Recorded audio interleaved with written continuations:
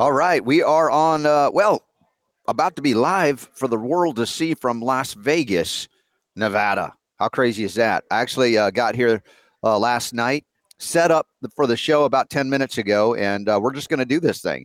And of course, it's an event that is going to be fascinating because it's about health freedom, healing liberty, innovation, freedom in innovation in medicine, the BioMed Expo in Las Vegas. Well, before we fully get there, because as you can see, people are setting up behind me. We've got Jonathan Emord. It's the sacred fire of liberty. And oh my gosh, we're never short of things to cover or say. But today it feels like they've just been spoon feeding us all of this amazing stuff we just got to cover. We'll get to that in a moment. But Jonathan Emord is going to be with me in studio on Monday, the 18th of September. It's going to be a 3-hour telethon in support of his candidacy for the United States Senate in Virginia, simulcast on brighteon.tv with Mike Adams and so much more. We'll be talking a little bit about that, getting you excited for Monday as well. But for now, let's get started for today's show, September 14th, 2023. There's another homeopathic hit that I'm going to cover. Don't be depressed. Don't be anxious. We got you covered. The Robert Scott Bell Show is on, starting now. The Robert Scott Bell Show.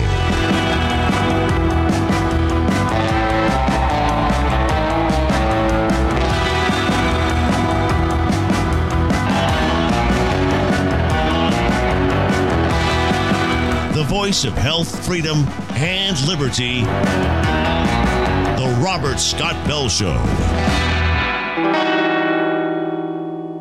Hello and welcome to the Robert Scott Bell Show, special edition from Las Vegas, Nevada, along with the Sacred Fire of Liberty, which we carry each and every day, much less every week.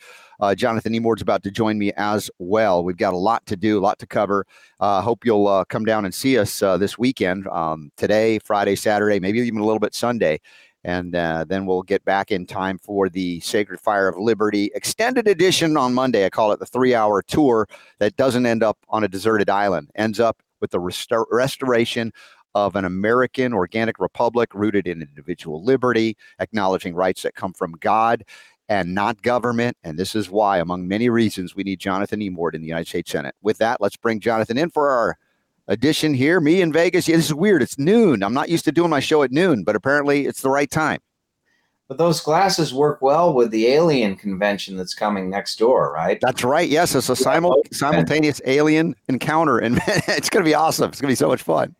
Super, Robert. Especially since they're finding little aliens, like 1,000-year-old aliens in Mexico now. Apparently, that's the breaking news today. I thought that was funny since I'm here. We'll probably hear about it. If you believe that one, you're on psychedelic drugs. I think that you wonder where the ETs got their idea from, Hollywood, Steven Spielberg, or vice versa. I don't know, but we'll have fun with the topic no matter what. I just don't want you to be abducted by those aliens next door, Robert. No, not going to happen. Not going to let that happen. But thank you, Jonathan, because I have to be with you. You have to be with me in studio on Monday.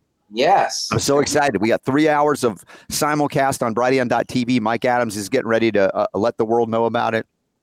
We've got some more events coming up on Tuesday following that. Thanks to my friend Jared St. Clair in Bountiful. He's got the Vitality Nutrition. He called me after you were on his show. I don't know if it's aired yet, Jonathan. He's like, oh my gosh, I know now. I understand what you were saying about Jonathan. I love him. We have to get him in the U.S. Senate. So whatever you did, keep doing it.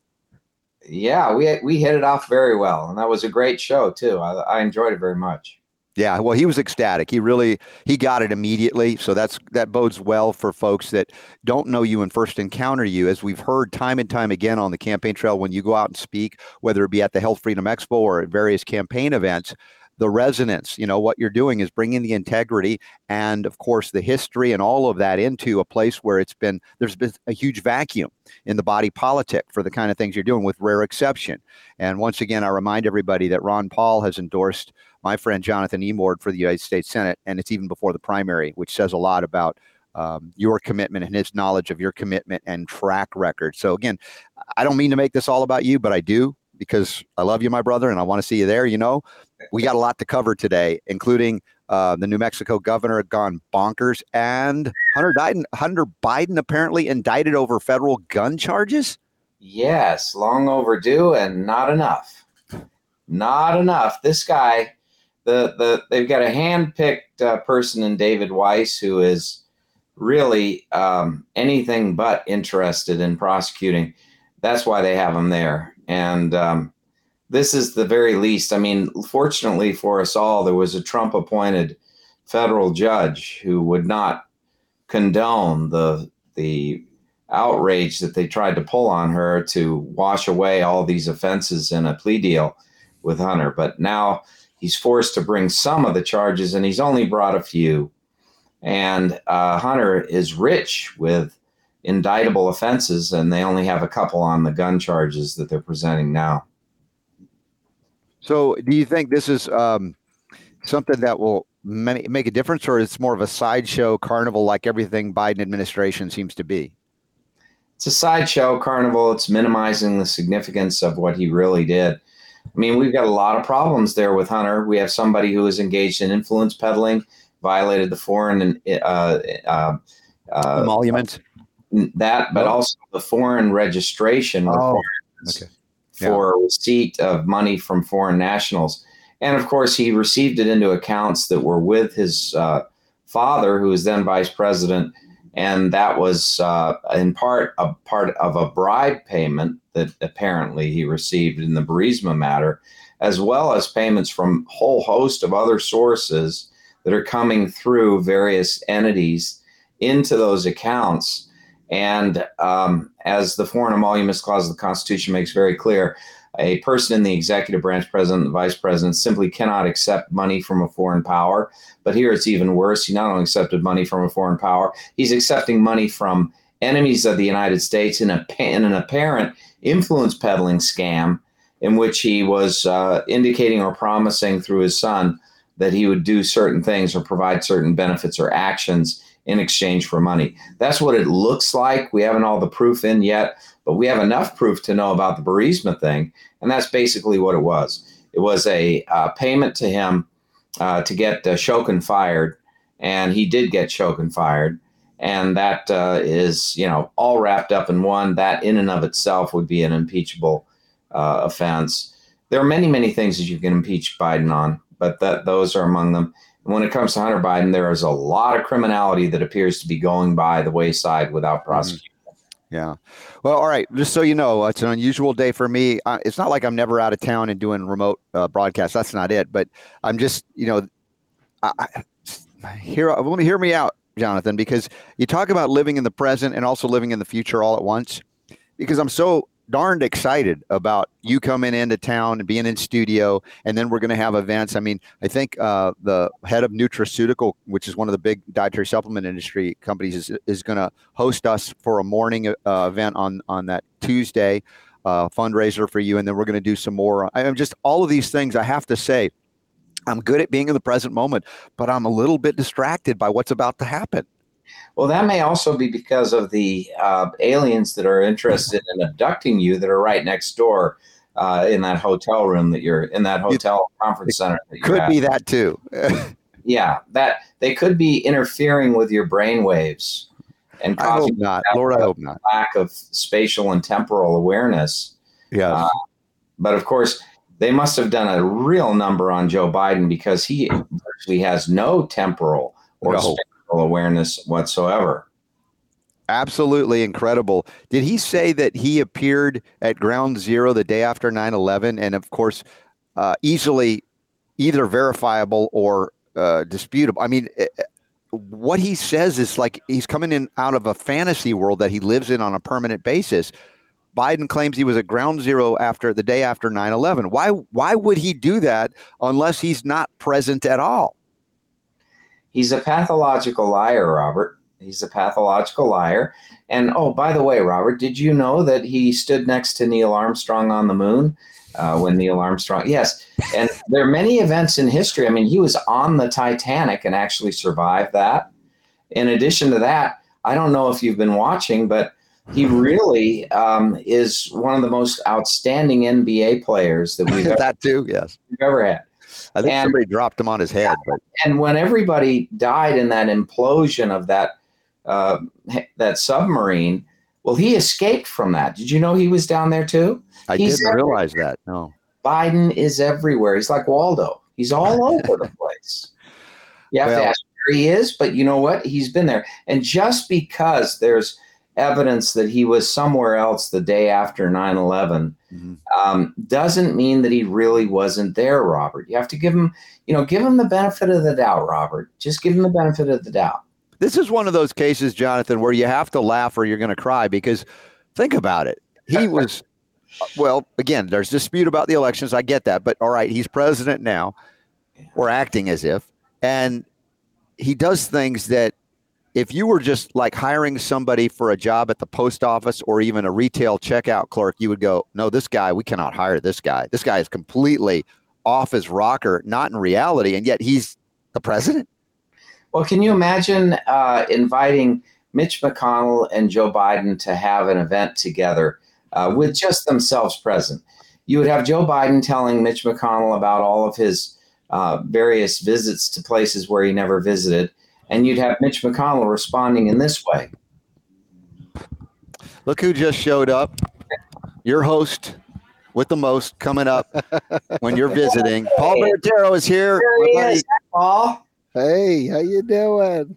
Paul, did you go over to that alien abduction center next door? Right, we got the alien event happening. Oh my gosh, I don't know that I'll go over there, but we're having so much fun. I know. Maybe if Robert's with me, I'll. Yeah, that way they won't abduct us both. There's too much weight between us. Paul has invited me and my wife Cheryl to his magnificent palatial estate in Salt Lake City. Now, Paul, I have to tell you, we're going to be arriving late on Sunday. Sunday night, yeah. That's all good. We're so excited to have you. And I know, Paul, I volunteered him. I said, you can't say no. No, he's like, the moment I asked, they said, absolutely. For sure. Want to host Jonathan and his wife. So I love you. You know that. I'm behind you. I know it, and I love you too. Yeah. And we're talking about Joe Biden and how he appears at places apparently that no one knows he's appearing at, and has a recollection of being in places where the evidence seemed to suggest that he's never been there. The one thing about Joe Biden, he's not present where it matters most. And this might be the explanation. He might have been there after 9/11. It's appropriate that they claim that he was there a day after 9/11. Okay. He's always actually present, too late to make a difference, with no answer. With no answer for the problem that he confronts. So yeah, but the perfect excuse is he was a day late and $1 short. Except when it comes to his own family, he's very rich now, very rich from influence. Yes, that's for sure. Was he there in South Africa with what's that guy's name? Nelson Mandela. Nelson Mandela, was he there the whole time in prison with him too? Yes, he was in prison with him the whole time. Oh, just incredible. Yeah. Hey, listen, I want to talk about this thing called the Second Amendment, which, by the way, doesn't grant you a right to keep and bear arms. That's an acknowledged right of self-defense by God, and our founders understood that the ultimate defense against tyranny. If the First Amendment fails, the Second Amendment is there. New Mexico governor has gone kind of Hunter Biden on us, or whatever Biden on us, because although Biden has been, I think, indicted on a gun charge, Hunter, but this New Mexico governor says, I can just declare a health emergency and you no longer can carry a gun, even though you have perfectly qualified, you have everything you need. And we're watching this, and even people on the left, Democrats, are going, excuse me? No. I'm watching this. I'm going, this is amazing. Every day is a health emergency. Yeah, well, apparently the federal court slapped her pretty hard. There is such a thing as the Second Amendment. I don't know whether that governor has ever read the Constitution or not. How anyone in their right mind would do what she did is beyond me. She has no legal power to do it, and the federal courts made that very clear. They slapped her so hard, I think she's probably her head twisted all the way around her body and is looking at itself. She should understand that the way to create a revolution in this country is to tell people that they can't have weapons to protect themselves and their country. So you do that. I mean, she really, it was a bizarre press conference, wasn't it? Yeah. Super Don, do you have a video of this that we could play, a reminder or something new that's happened since we played it before? Because I still watch it and go, what is this one? I love the sheriff's reaction in the county where she meant to impose this ban. He said, absolutely not. There's a Second Amendment of the Constitution. I've sworn an oath to uphold that. There's no way on earth I'll enforce that. Yeah. So go ahead and play that clip if you don't mind. If someone's got a concealed carry permit in Albuquerque walking down a public street, they're not going to get arrested. I can make the point that maybe they should be. You took an oath to the Constitution. Isn't it unconstitutional to say you cannot exercise your carry license? With one exception, and that is if there's an emergency, and I've declared an emergency for a temporary amount of time, I can invoke additional powers. No constitutional right, in my view, including my oath, is intended to be absolute. There are restrictions on free speech. There are restrictions on my freedoms. In this emergency, this 11-year-old and all these parents who have lost all these children, they deserve my attention to have the debate about whether or not in an emergency we can create a safer environment. Because what about their constitutional rights? I took an oath to uphold those too. And if we ignore this growing problem without being bold, I've said to every other New Mexican, your rights are subrogated to theirs. And they are not, in my view. Wait a minute. You're talking about crimes. There are already laws against the crimes, so how are their rights? But again, if I'm unsafe, who's standing up for that right? If this climate is so out of control, somebody should do something. I'm doing as much as I know. Oh my God! It's the hidden emergency exception to the Constitution, Robert. It's the I am governor and I have power and I'm going to wield it any way I want, even if there's a Constitution. I don't care. So anyway, yeah. Did you notice that the sheriff next to her on the right of her? Can you hear, Robert? Yeah, I've got to get this set up for Paul because I've only got one audio output. I apologize, and I forgot that as I was resetting this thing. I'm going to come out through the speakers, and yeah, go ahead now. So the sheriff sitting next to her, by the way, is the sheriff who said he would not enforce her order. Oh, that's good. Yeah, classic. They're the most powerful in their county, anyways. So. Yeah, that's a dangerous person who's governor of New Mexico. But as she's denying people the right to keep and bear arms, she's saying that I'm protecting the rights of people who feel unsafe. What is there? I don't know of a right to feel safe anywhere. It's filled with non sequiturs, illogical links. I mean, she says there's an emergency. Well, what is the emergency? Right. There's a crime emergency or whatever. We can imagine what she's thinking. She probably thinks there is an emergency of gun crime, right? Mm-hmm. So what does she do? In order to protect the public, she takes away their right of self-defense. Does that make any sense? No. Wholly illogical. I mean, if anything, you'd be giving them out guns. I mean, you say, there's an emergency with violence in the streets, and I'm going to arm every citizen so they can protect themselves and prevent this scourge from ruining my county or my state. Instead, she says she's going to disarm the law-abiding. And of course, that is the worst thing you could do. For sure. Yeah. Crazy. No. All right. I got a question. Robert? What's that? No, I'm looking out for aliens. I'm a little bit nervous. We got. That's they have the guns. Occupational hazard for you, Robert, because when you go to these conventions and the alien abductors are just one partition away, Robert. You know what? I think that maybe that New Mexico governor was abducted and replaced by a Republican operative, because this is really actually quite good what she's doing in terms of people going, I'll never elect a Democrat again to be governor. If that's what they believe, they can just basically. Well, I think this is Biden's desire. He's expressed it. And this is also a desire of many Democrats. So the fact that she did this is kind of like a trial balloon to see how much the public would be willing to take. Would the public not object vigorously? Would there not be sufficient litigation to call it into question? But of course, she got slapped so hard by the federal court right immediately in this one that that she was enjoined from enforcing her ridiculous order against guns. So, yeah, we are very unique. The United States of America is a unique place because you travel in most of Europe, you don't have. You got Switzerland. That's about it, where you can carry weapons and guns, unless you're a hunter or whatever. It's pretty rare. The freedoms we have, we need to make sure we keep them. So that's right, Paul.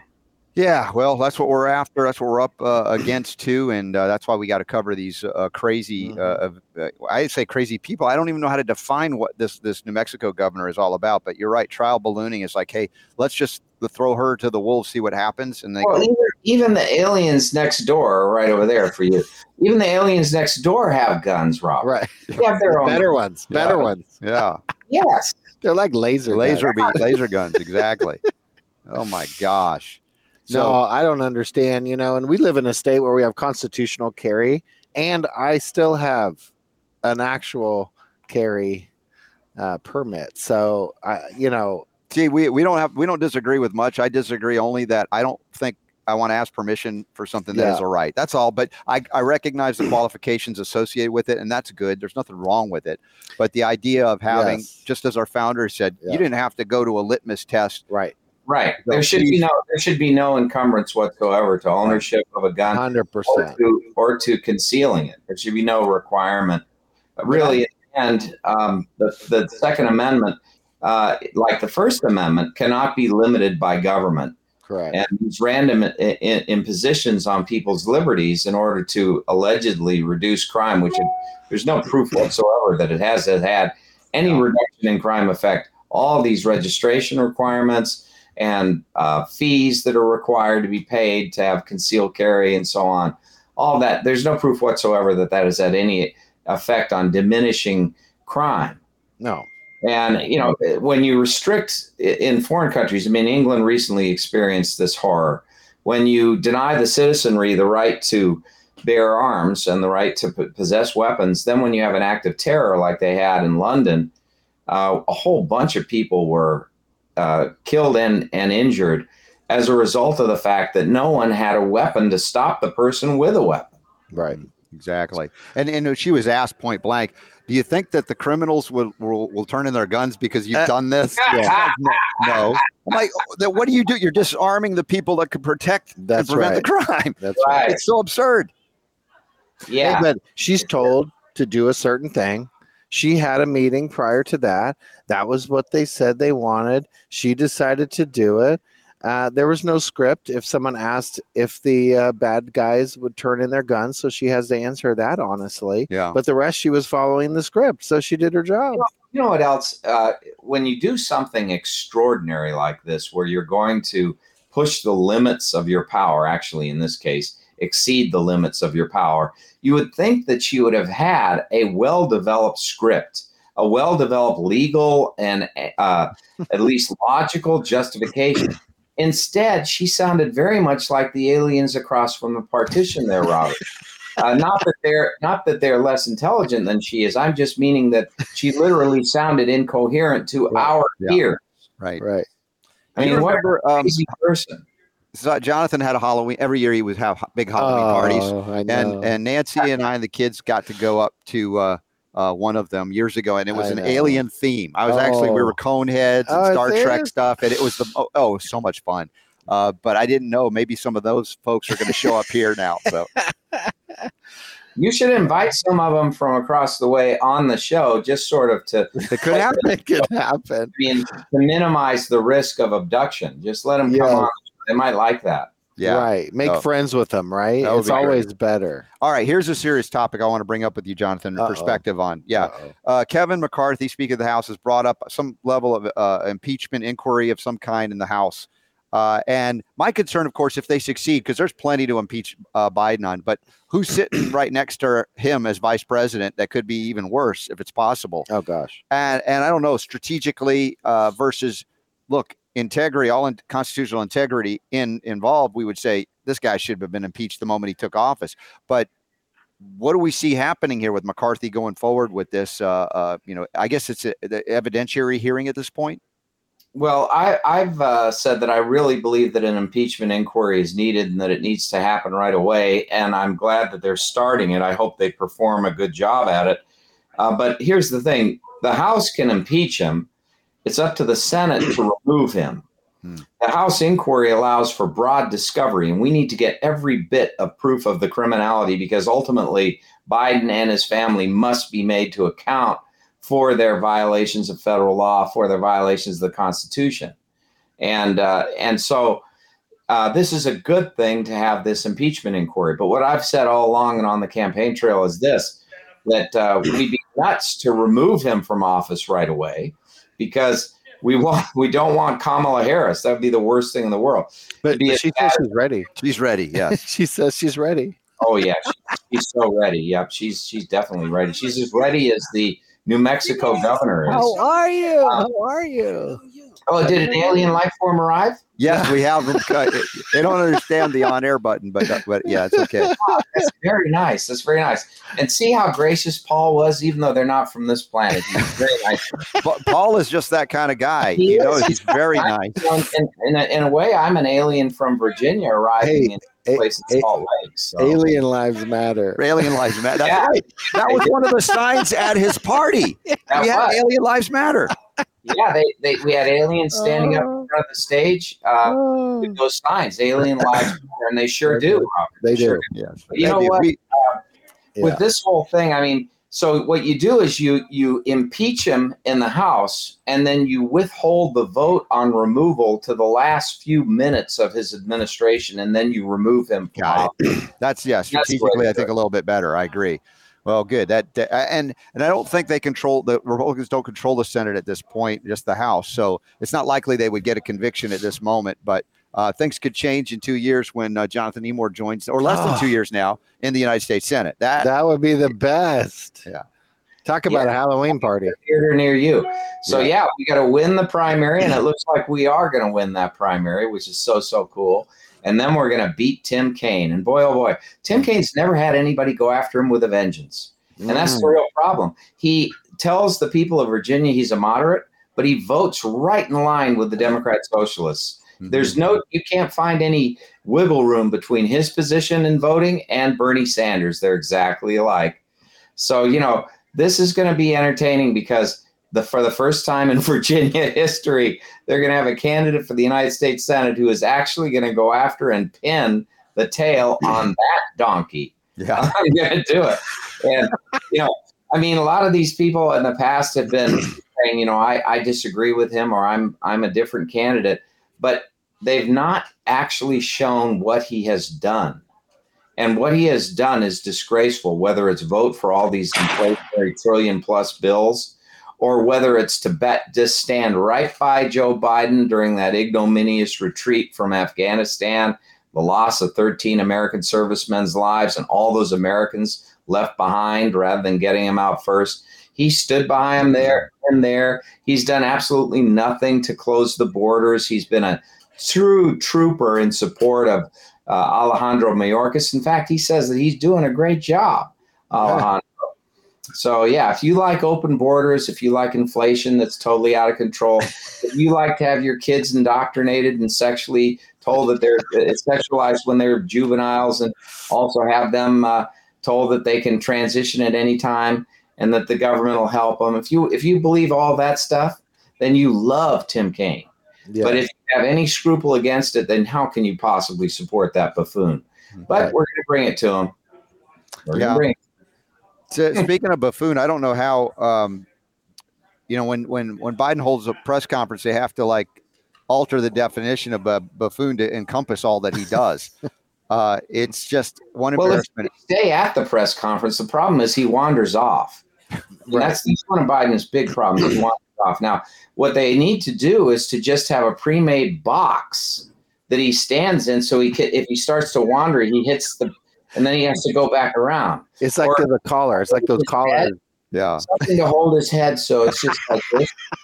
And he has to talk straight. The other problem is, of course, he doesn't answer any questions, right? Yeah. Cue cards, those cue cards, and they keep getting bigger. And the print on it gets bigger and bigger. Why do they do that with the cue cards? Why not just let have his aide stand right next to him and say, the president doesn't have cognitive ability to comprehend the questions or answer them. So he's asking to answer them for him. Right. And go ahead. Right. Make it public. That'd be a lot more honest. Yeah. Super Don, do we have a video clip of what happened? Was it the Vietnam press conference? Trying to establish some things there. His mic was cut. He was. I mean, it's just. And they cut him off. Yeah, that was a good thing. Yeah, they did cut him off. Yeah. We talked about at the conference overall. We talked about stability. We talked about making sure that the third world, the southern hemisphere had access to change it. Had access. It wasn't confrontational at all. Thank you, everybody. This ends the press conference. Thanks, everyone. Thank you.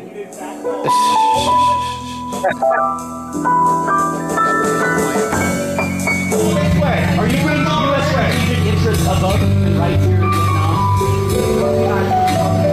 I've raised it with every person I've met with. Mr. President, are you worried about your son being indicted, Mr. President?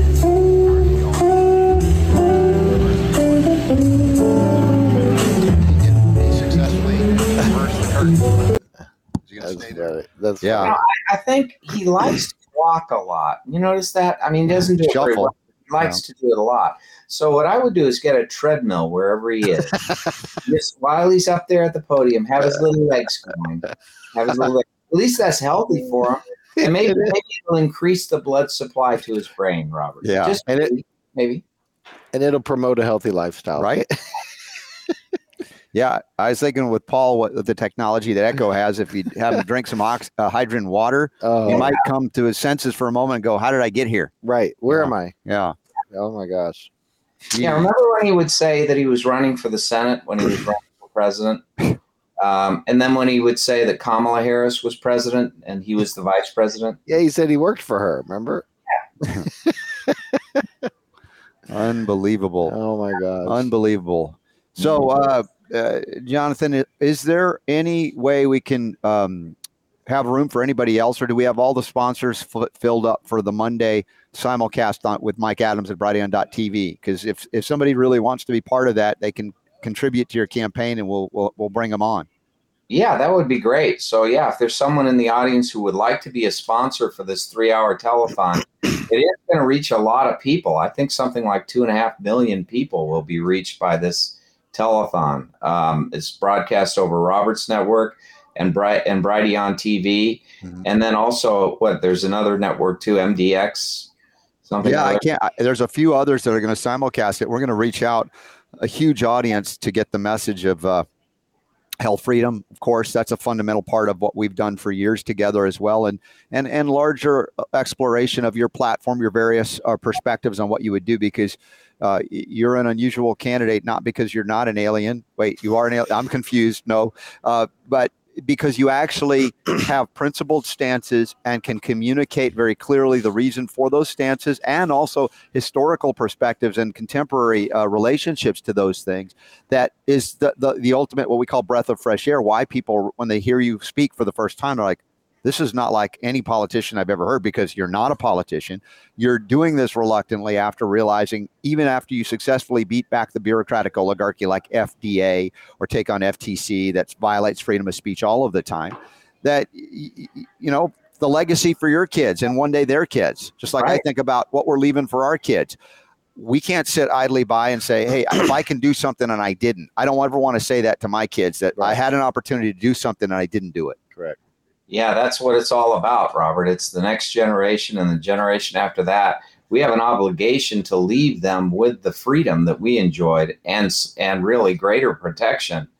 That was the sacred fire of liberty that George Washington talked about. It was, every great president has talked about the legacy of liberty and the necessity of protecting that for future generations.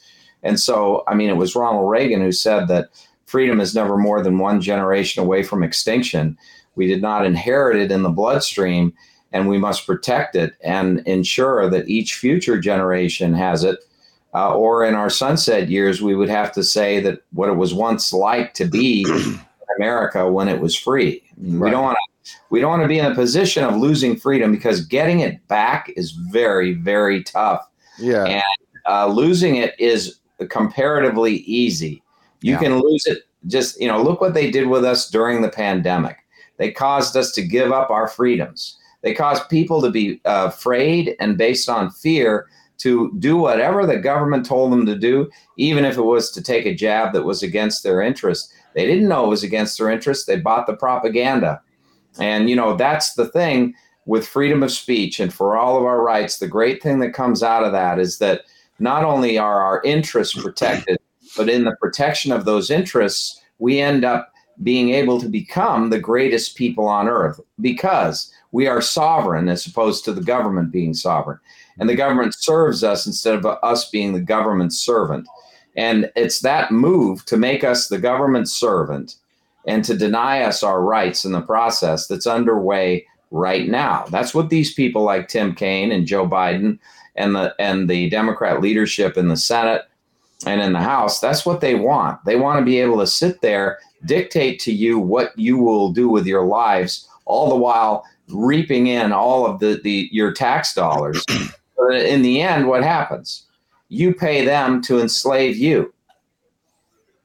I've always found that to be when I woke up one day or over a course of a lot of study after graduating from university level, I had to be deprogrammed from a lot of the things that were taught to me in public schools that were clearly wrong or diminished our, let's say, the freedom that was the essence of our very creation. And they, deceived us and deceived so many of our friends and family and loved ones, even some we thought weren't, we found out were during the COVID situation, where a lot of families were split up, friends, other things, where you found out, well, maybe they weren't as committed to the principles of freedom because they could be frightened away from it. And, much like the illusory declarations of emergency, there is no escape clause in the Constitution, like even the New Mexico governor is trying to pretend. Well, this is an emergency. Well, if that's all it took, then why even have a Constitution? Right. Yeah, there's no provision for eliminating the Bill of Rights based on exigent circumstances like an emergency. Right. The Bill of Rights stands, and that was the whole purpose of the Bill of Rights. The Constitution itself, according to Madison, was itself a Bill of Rights, simply because it only provided the federal government with expressly delegated powers, all other powers being reserved to the people and to the states. But when it comes to the addition of a Bill of Rights, it's even a more fulsome protection and assurance to the public that this government does not have a power to invade your rights. So when someone like this governor of New Mexico presumes that she can, with the wave of a wand, declare your Second Amendment rights gone, she learned a lesson that I'm so glad she did have to learn from a federal court, that no, you cannot dispense with people's rights. You can't do that as governor. You have no executive power to declare people's rights gone. Mm-hmm. You have to live by the restrictions of the Constitution upon your power. So that was a good lesson that she learned. I don't think she probably learned much because she appears not to accept it. But nevertheless, she might have to be constrained further by federal courts and injunctions to have her respect the Constitution. I would say to her, first thing you ought to do is just read the Constitution. That's a good start. Just read it. And then maybe after that, she could come on the show with us, Robert, and we could talk about what the Constitution means. I would have her on the show. Yeah. I have a question for you, Jonathan. Do you think that because we have such a, I'm going to say this in a way you'll understand what I'm doing. Because we have such a rich history, like I'm going to speak like politicians. Yeah, go ahead. Because we have such a rich history in creating beneficial laws to protect citizens, and now I'm stopping that. We effectively create law through the opposite branch that should be creating law. And they, I think, are so used to creating law to push forward their agenda that they truly are misunderstanding or don't want to understand the power the actual Constitution does have in our country. Do you really believe that that's what's happening? Is they just are so used to making laws for their needs to control people and use these kind of ideas of emergency this and emergency that to subject citizens to their desires that they don't understand the Constitution and the power that it holds? Yeah, the founding fathers knew that the structure they created was very nearly perfect. And they knew that ensuring the protection for individual rights had to be the very purpose of the government. But they also knew that there would be people who would come from time to time and would try to use power that they attained in government to benefit themselves. They knew that people were driven by self-interest. They would come into government and they would abuse power. They expected it right off the bat. Thomas Jefferson said you had to bleed the tree of liberty every 14 years. He anticipated it quite quickly.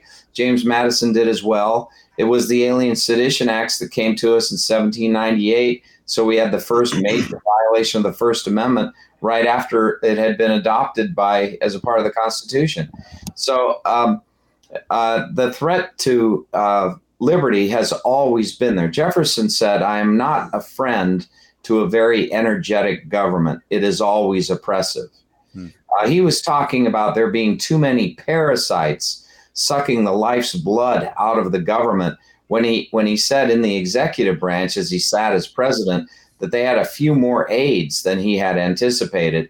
And he thought that was an abuse of the taxpayers. Boy, oh boy, what if he had whole departments? What if he had over 250 federal agencies, bureaus, and departments? Jefferson's head would be spinning. He would be saying, this is not a republic at all. This is a bureaucratic oligarchy. He would have accepted that's modern language. He would have to learn bureaucratic oligarchy, but he would accept the meaning. And they understood, by the way, from the history with George III, that ministers, government bureaucrats, agents were the greatest threat to liberty. They understood that general warrants, which were administrative warrants, posed a huge threat to our liberty, and they forbade it in the Fourth Amendment to the Constitution. And yet here it is today being used by the administrative state constantly. So, I think what we'd have to say is that those who think that power is good when wielded by government have failed to gain an education in the principles that underlie the Constitution, or if they have an education as to those principles and prefer totalitarianism over them, they have no faith in the people. They have no trust in liberty. They have no belief in what has proven to the world over and over again to be the superior system, which is when you trust in individual liberty and you give sovereignty to people and not retain it in government, you end up with the greatest, most productive society and most beneficial society. But what we're doing right now with the energy, when you have the government say everybody's going to own an electric car, that all fossil fuels are going to be eliminated, when they presume to plan the future, they always fail. Because, first of all, they cannot foresee innovation. And they presume what they know to be fact and to be eternal. And they're going to lock us in to windmills, solar panels, and electric cars. And that, on its face, to any educated person in the energy field, is an utter disaster, an uneconomic, ruinous course. And that's typical, though, of government planning. I mean, how many federally funded green energy projects have gone belly up? And they've gone belly up even with federal subsidies. Yeah. They're uneconomic. Yeah. Well, I was just going to say, we are a perfect hemorrhage of cash. That's what our bloated government has become, is, such a huge cash suck. Mm-hmm. Well, so you said George Washington of money way beyond the receipts. So we have $2 trillion deficit this year. We have $33 trillion debt. It's unsustainable after about $28 trillion. No way you can sustain it. That $33 trillion, you watch, by the end of the Biden administration, is going to be nearing $40 trillion. Yeah, the energetic government that we were warned against is destroying the very essence of our ability to be energetic, right? By stealing our energy, robbing us of access to energy, much less our freedom, for instance, in the natural products world where we've operated for decades, realizing how little freedom of speech we've had here for a long time before people realized it in the medical community more severely during COVID, as the good doctors spoke out about these things and were meeting the same level of censorship or threats of loss of freedom, even, much less their license or access to money. We've seen through more tendencies to digitize the currency to basically enslave you because of your dependence to work for whatever they say you have to work for, that suddenly your opinion is the wrong opinion. What about if your religion is the wrong religion, right? Suddenly now we have a distinction between, oh, that one's right, that one's wrong, or the fact that they attack you if you have a religious belief that they say goes against the woke ideology of something that doesn't even recognize the limitations of a constitution on the behavior of those in government, like that New Mexico governor or others that say, hey, we'll just keep declaring emergencies and maybe the courts will beat us back. And it's not a good idea to wait for the courts, even though sometimes they do make the right decision. But like with the sheriff there, right there in New Mexico, says, I'm not going to enforce it. And also the individuals, each of us who might not be sheriffs, say, I'm not going to actually abide by that because it's unconstitutional. Now, there may be consequences if there's a sheriff that violates his oath and arrests you for it. But at a certain point, as I said, we've got to make a decision for the long. Say that again? But there may also be consequences to that sheriff. So that's the one thing you have to remember. When these government officials swear an oath to uphold the Constitution, that is a very significant and weighty thing.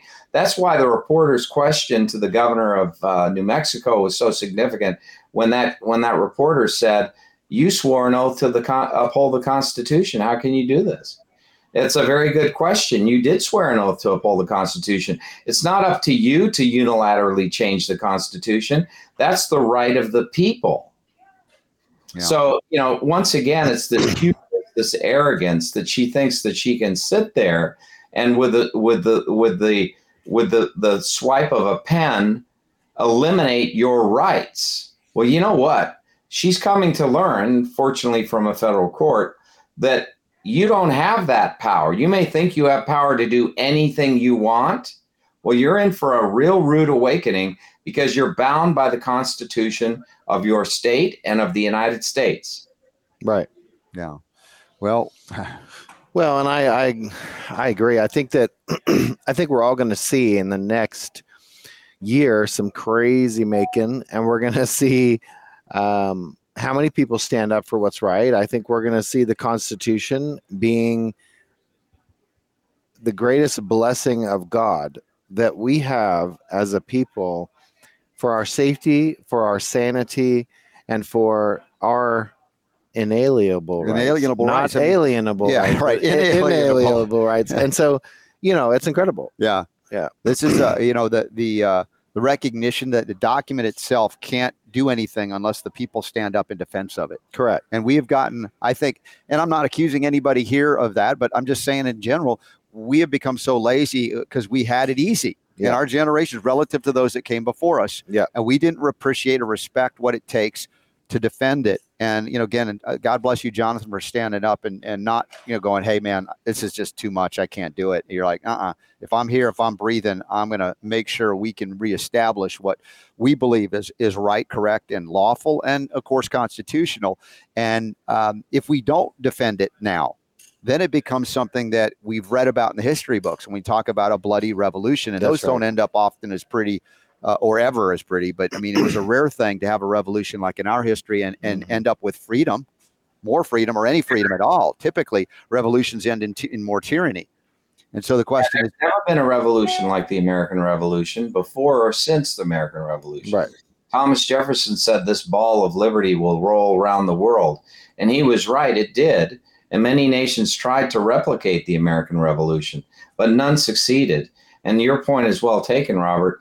When you have a revolution, the ordinary course is for greater centralization of power afterwards, because those who promise things to the public frequently deny the public the promised benefits in order to enhance their own power. And that's been the history of the world. It was only here in this country that this combination, really, truly divine, of founding fathers who abnegated power, who didn't want to keep power. George Washington, after the American Revolution, was heralded all across the world as the great commander who had defeated the mightiest army in the world, the British Empire, the British Army. And he was really in a position to capitalize on that. He could have become a dictator very easily. Could have been a king of America. Well, people begged him to stay. They didn't want him to leave. Yeah. They were referring to him as His Royal Highness. I mean, they were referring to him with anticipation that he would seize all this power. But there he goes to Annapolis. He gives up his sword. He says he's retiring. He goes to Mount Vernon to live in a life of retirement, and was called back to be president. But when George III heard this, when his American portrait artist was there, he asked that portrait artist, he said, well, now that the war is over, what will become of George Washington? And that artist said to him, I believe he said that he will retire, that his purpose now is to give up his ambitions in the military and to instead retire to Mount Vernon, his farm. And George III said, supposedly in response to that, and if he does that, he will be the greatest man in the world. And the reason why he would say that is simple, that no one that George III would ever encounter who is in a position to acquire enormous power and live a life of luxury at the expense of every other person would dare give that up. But then here's George Washington, who did that very thing. And in the mind of George III, who is sensible of morality and sensible of religion and so on, and ethics, that was an achievement greater than he could ever himself endure. So then he made that statement that will make him the greatest man in the world.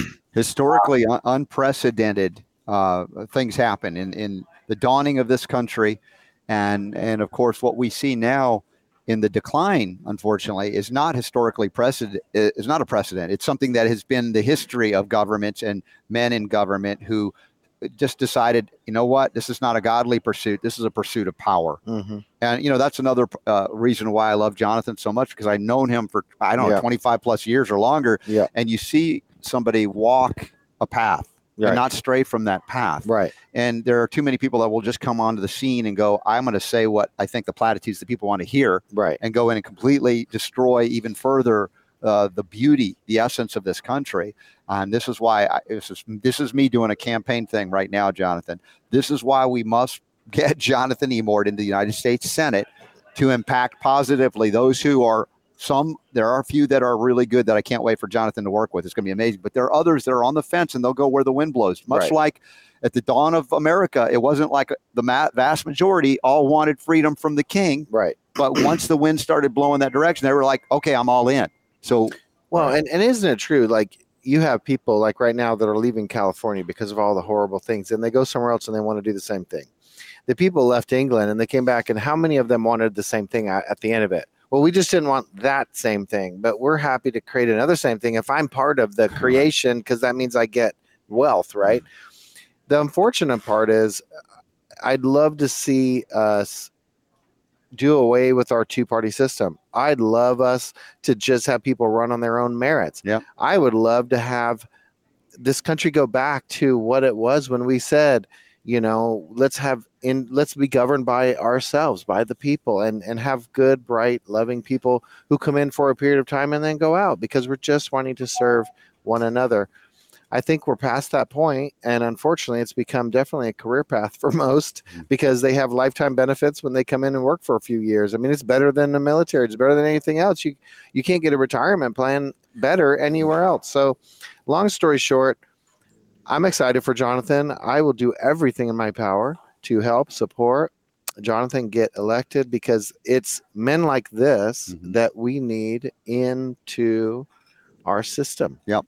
Yeah. And Jonathan knows that even if he's elected, as we've talked about, even if Ron Paul were president, it's not over. It doesn't. No. It just begins the process, right, of restoring what we're talking about here that's been lost to so many by example. We must lead by example. Right. And that's where, seeing someone like Jonathan get in there, a man of great example over decades of consistency, it's not just a put your finger to the wind and go, oh, I think people want to hear this now. Right. We need that distinct difference, and that's where Jonathan's at. Amen. Yeah. Yeah, one of the really frustrating things is to see politicians who will do nothing that they think may be politically unpopular at the moment, even if it's essential for the survival or success of liberty or defense of our Constitution.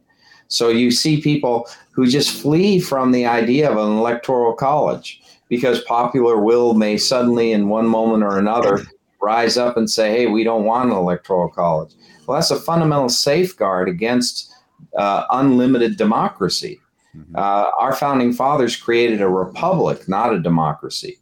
Right. Democracy, they understood, could devolve into mob rule, and they feared the rule of the masses based on emotional factors that would cause reactions that were irrational and not well thought out. They meant for a deliberative government. They meant for a government that was so restricted in its powers, leaving the people sovereign and free, that it could never trench upon their rights. And they knew that that was a dream, that was an ideal. They knew they captured it in a constitution principally. Alexander Hamilton, when asked about whether this was the best constitution possible, he said it was the best that man could make. It wasn't necessarily the best in ever conceivable, but it was the best that they could do. And he was happy with that. And so, it's a situation where if we go back to those founding principles, recur to them again and again, and ensure that they're honored and protected, and make sure that the Constitution is not something that is either ignored or reinterpreted to meet any new exigency based on some new liberal ethic, we should be fine. I mean, we should be in a position of greatness where we have trusted in the will of the people and in protecting their rights. And when we have, we've been the most prosperous nation on earth. We've had the greatest standard of living. We've had the best freedom, so much so that the world has envied that freedom. Every person, even a dictator of a foreign country, will look at the United States and marvel at the extent of liberty that is enjoyed and how successful a country we are. They may not like us. They may want to destroy us, but they couldn't help but admire us. And the problem that we have now is that rather than protect those things that have made us great, we have people working in this country to destroy those things, intentionally destroy them, to render our country not a city upon a hill, a beacon of light for a world in darkness, as John Winthrop of the Massachusetts Bay Colony put it, but instead to be a pedestrian country, exactly like every other country, a country not unique in its protection of liberty, a country whose borders are open to anyone in the world who wishes to enter, regardless of what their political views are, regardless of whether they hold allegiance to a foreign country and not to the United States, even to the extent of allowing terrorists to come into this country. So these are evils that are at work destroying what is, as Abraham Lincoln put it, the last best hope for freedom on earth. Once it's gone here, it is nowhere else. Yeah, there's nowhere go. That's why this country is worth fighting for. And we say that warts and all because, we're not above and beyond looking at ourselves and reflecting and going, you know what, we've fallen short of those principles. We want to own up to that and do better. That's just, the part of our experience as human beings on this planet. But the setup that the founders gave us, a gift, I believe, inspired by God, no less. And how else would they acknowledge that our rights come from God, not government? Well, and I personally believe that's why the revolution happened. That's why it was successful, and that's why they're the only one, because I believe that we had help beyond ourselves, and that's the only reason. Yeah. And if we're not abducted by aliens, we'll be back tomorrow with more powerful healing. And Jonathan, remind everybody your website so they can come and support you, donate. And again, be back for the Monday show, even though we'll be back here tomorrow, but you'll be on. Will be 3 hours of a massive telethon simulcasting, emord4va.com, right? Right. So everybody get ready. I mean, if you have $3.75, put it aside, get it ready, because you need to donate to this campaign. We're going to save America. This is what this is all about. And together we can do that. I can't do it alone, but all those donations that come in, they make a huge difference in what we can do. Our message only reaches the public if people donate to support that message being able to reach the public. So it's all up to you. It's up to me. It's up to you. We have to do this thing together. All right.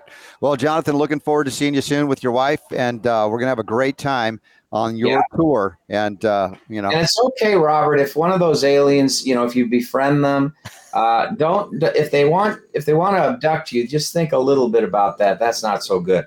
But if they'll allow you to abduct them. Oh, okay. Now, and they can come over. We can stay at Paul's place, and we have a really good time. Yeah.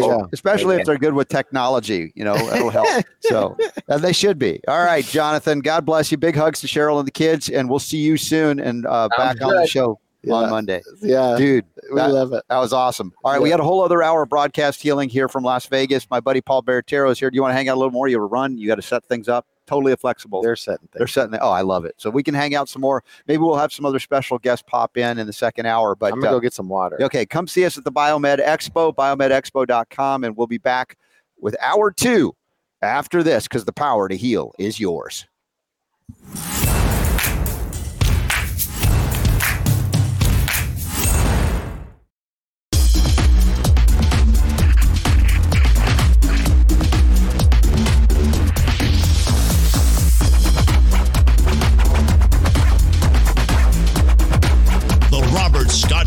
Scott Bell Show. All right, hour 2 commences. I'm still here, not abducted. Obviously, there's going to be a lot of alien jokes. I think this is a serious subject matter. We got aliens coming across the border. Who cares the ones from outer space or other dimensions? Super Don, we're here having a good time already. That was fun. I didn't know Paul would be here. That was really a nice surprise to join us in hour 1 with Jonathan Emord. Yeah. Surprise, surprise. I like surprises. I don't know about you. I mean, sometimes, oh, no, surprise. It depends on the surprise. But. Well, okay, yes, you can classify that appropriately. There are surprises you're like, I'd rather not have that one. But when we have these remote broadcasts and we get surprise guests, that's, for me, that's a lot of fun. I enjoy that. And that was a good hour. We do have another homeopathic hit. Anybody complaining about the homeopathic hits? Too much homeopathy. Stop it. I'm just overwhelmed. I'm overdosing. Yes, no. You can't overdose on homeopathy, so. Ooh, good point, Super Don. Man, dude, I can't get anything by you. That's awesome. So just move into a different area that we don't normally talk about, even though you guys have been cracking jokes left and right about it. Yes. Interesting timing. Did you see that? Let me make sure I've got this lined up correctly on the screen, but. Yeah. Yesterday, there was some kind of like press conference thing that happened in Mexico. Yeah. And they apparently are claiming that they have found these aliens, mummified aliens from some place in Mexico or Peru. No, actually it was Peru. That they found in Peru that are they're mummified. They're supposed to be 1,000 years old. And they had like 2 of them. They were like in 2 little like coffins or like little boxes or something like that. Where have they been hiding for 1,000 years? Do you know? They were in some like tomb or pyramid or something. You're telling me this is a recent excavation discovery? Yes. Oh, and so they're saying that they did DNA testing on these things, and there's like 30% non-human DNA that they found in them. And how did they find that? I have no idea. I couldn't tell you. But we anyway, need to get Dr. Jack on, James Lyons Wilder from IPAC. What is it? 30% non-human DNA. Are they saying it's not related to any earthbound animals? Yeah, either? Exactly. Yeah, that's what they're saying. That it's not from here. What? All right. So all jokes aside, for the moment, are you feeling like there might be some legitimacy to the story? I don't believe it, but it's interesting that it just happened to happen. What part of it that you don't believe? I'm asking seriously because I haven't had a chance to review this yet. Well, I mean, how many times have we seen, stuff like this that's popped up here? It's a hoax. It ends up being a hoax. Yeah, exactly. Okay. So, it's just, I'm not saying that I don't believe the alien life exists, but I think it's awful interesting. Why do they always look the same? It looks like a little mini ET. Right. It's like it seems very typical, right? It fits the stereotype. Bill. Yeah. But anyway, so there was that, and then I think the government came out with some report today about UFOs, and they're saying that they don't have any explanation. Which, it's like, yay, thank you for telling us that you still don't think. Giving us some information we can go on. We don't have enough information. We don't know. Yeah, UFO findings negative, but if you see something, say something, they say. Okay, well, thank you very much. But anyway, I guess they've created a new office or a new position for this guy to be. He's like the UFO chief or the UFO czar or something. So anyway, well, there you go. You'll have to you'll have to walk over next door and see what it is they actually are doing over there. Yeah, I will. And maybe we'll get some fun pictures, but Super D, the idea of see something, say something, think about in the 20th century, or even maybe a little bit now, those who see something and say something over the course of our recent history have been ridiculed. I know, but I mean, if you think about it, it's just like, it's like the people that are looking for Bigfoot, it's like every once in a while somebody like, oh, look, I have proof, and it's like the worst picture from a camera that anybody could possibly take. Yeah, it's blurry and grainy and you can't see anything. And that's how it's been up until just recently with UFOs. Yeah. That we were talking about this the other day, where now we've got video footage from the military and, military jets and stuff like that. And you still can't make out what exactly it is, but it's something, and it's weird, and it's doing stuff that it should not be able to do, and it defies physics in the way that it moves and all that kind of stuff. So there's something strange going on. But at this point, they can't. I guess what they're saying is that there's no proof that it's extraterrestrial what's going on. Mm-hmm. But my question would be, what is it? How do you have something define physics if it's not extraterrestrial? Unless there's like some kind of technology that someone has developed that they just haven't told us about, that we aren't aware of, where they've got things flying around and diving into the ocean and coming out and all that stuff. I don't know. Well, I mean, what about, if not extraterrestrial, then extra dimensional? I mean, we have to think in terms of not just space. Okay. I mean, where is the basis of the phenomenon of these things? I mean, could they be psychic phenomenon? A phenomenon, a different level of vibration that is not necessarily purely physical. Although with the claims that we're seeing here, is they're saying, no, we actually have physical bodies that we can DNA analyze, and 30% of this DNA is non-human. So what 70% is? Are they descendants of us? Are we descendants of them? What brings up all of those questions, doesn't it? I don't know. You need to go next door. Okay. All right. Well, I'm sure they're talking about it. I'm sure they're buzzing about it. What we do know is that there are things that we still have to do here, regardless of the presence or absence of aliens. And one of those things, I think, in terms of the sciences, is grounding ourselves in good scientific methodology when we're investigating the unexplained or the unknown. And I really appreciate Dr. James Lyons Weiler sincerely about him bringing back the integrity to what I call the scientific endeavor, inquiry, and learning and teaching. And if you haven't checked out the courses at ipac-edu.org, for those of you who say, oh, I'm not a science guy, right? Maybe you aren't, but you don't have to be to get some of these basics that they're teaching and some other advanced courses that you might have taken and thought, well, that sucked. I didn't learn a thing. And you want to go back and learn about these things like genetics. And finally you'll go, oh, that's what they never taught it that way. And you'll get it now. And all of these courses are extraordinarily affordable, and they will help you to better yourself as you're moving forward and out into the world and want to understand the world and be able to communicate what it's all about. So this is a big part of why I support what Dr. Jack is doing in IPAC, ipac-edu.org. And again, these courses are phenomenal. They're not just on, let's say one aspect or another aspect of science. There's stuff on history. And it's just amazing, the many things that you can tap into. So go to ipac-edu.org and take a course or two and share it. Or, hey, you know what? Gift giving season should be all the time, but it tends to be toward the end of the year. You want to give the gift of a scholarship to some of these courses. It'll help anybody who takes it will be better by it. So I just want to say thanks, Dr. Jack. Appreciate you so much. Also, we are at the BioMed Expo, biomedexpo.com. I'll be, after the show today, I'll probably be doing a little bit of introduction to stuff. And I think I'm going to lead a panel discussion with some of the docs, maybe even Paul, who's now a doctor, now a traditional naturopath, Paul Bertiero. So he's here as well. We got Tracy Slepcevic, the Warrior Mom. I think they're set up behind me. I don't know if we'll get Tracy on today or not, hopefully.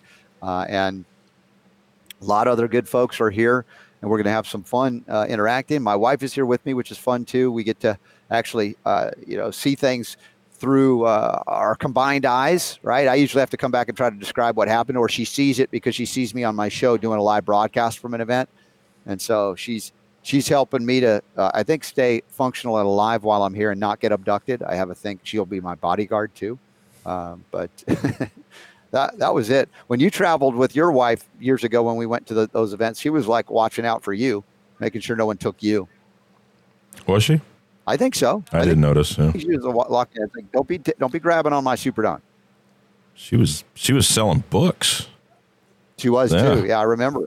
Right, it was early on when Unlock the Power. It was of the Heal fairly new. Yeah, we added the cannabis chapters, and we were out there in a number of events at the time, and it was a lot of fun.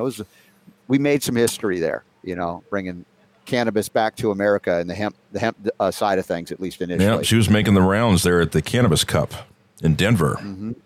Yeah, bringing us back goodies. I'm just remembering that because I think on that trip my wife was not with me, so it's not fair. You had your wife with you. Yeah, it's all right. That was fun. It's a fun good memory. It was nice.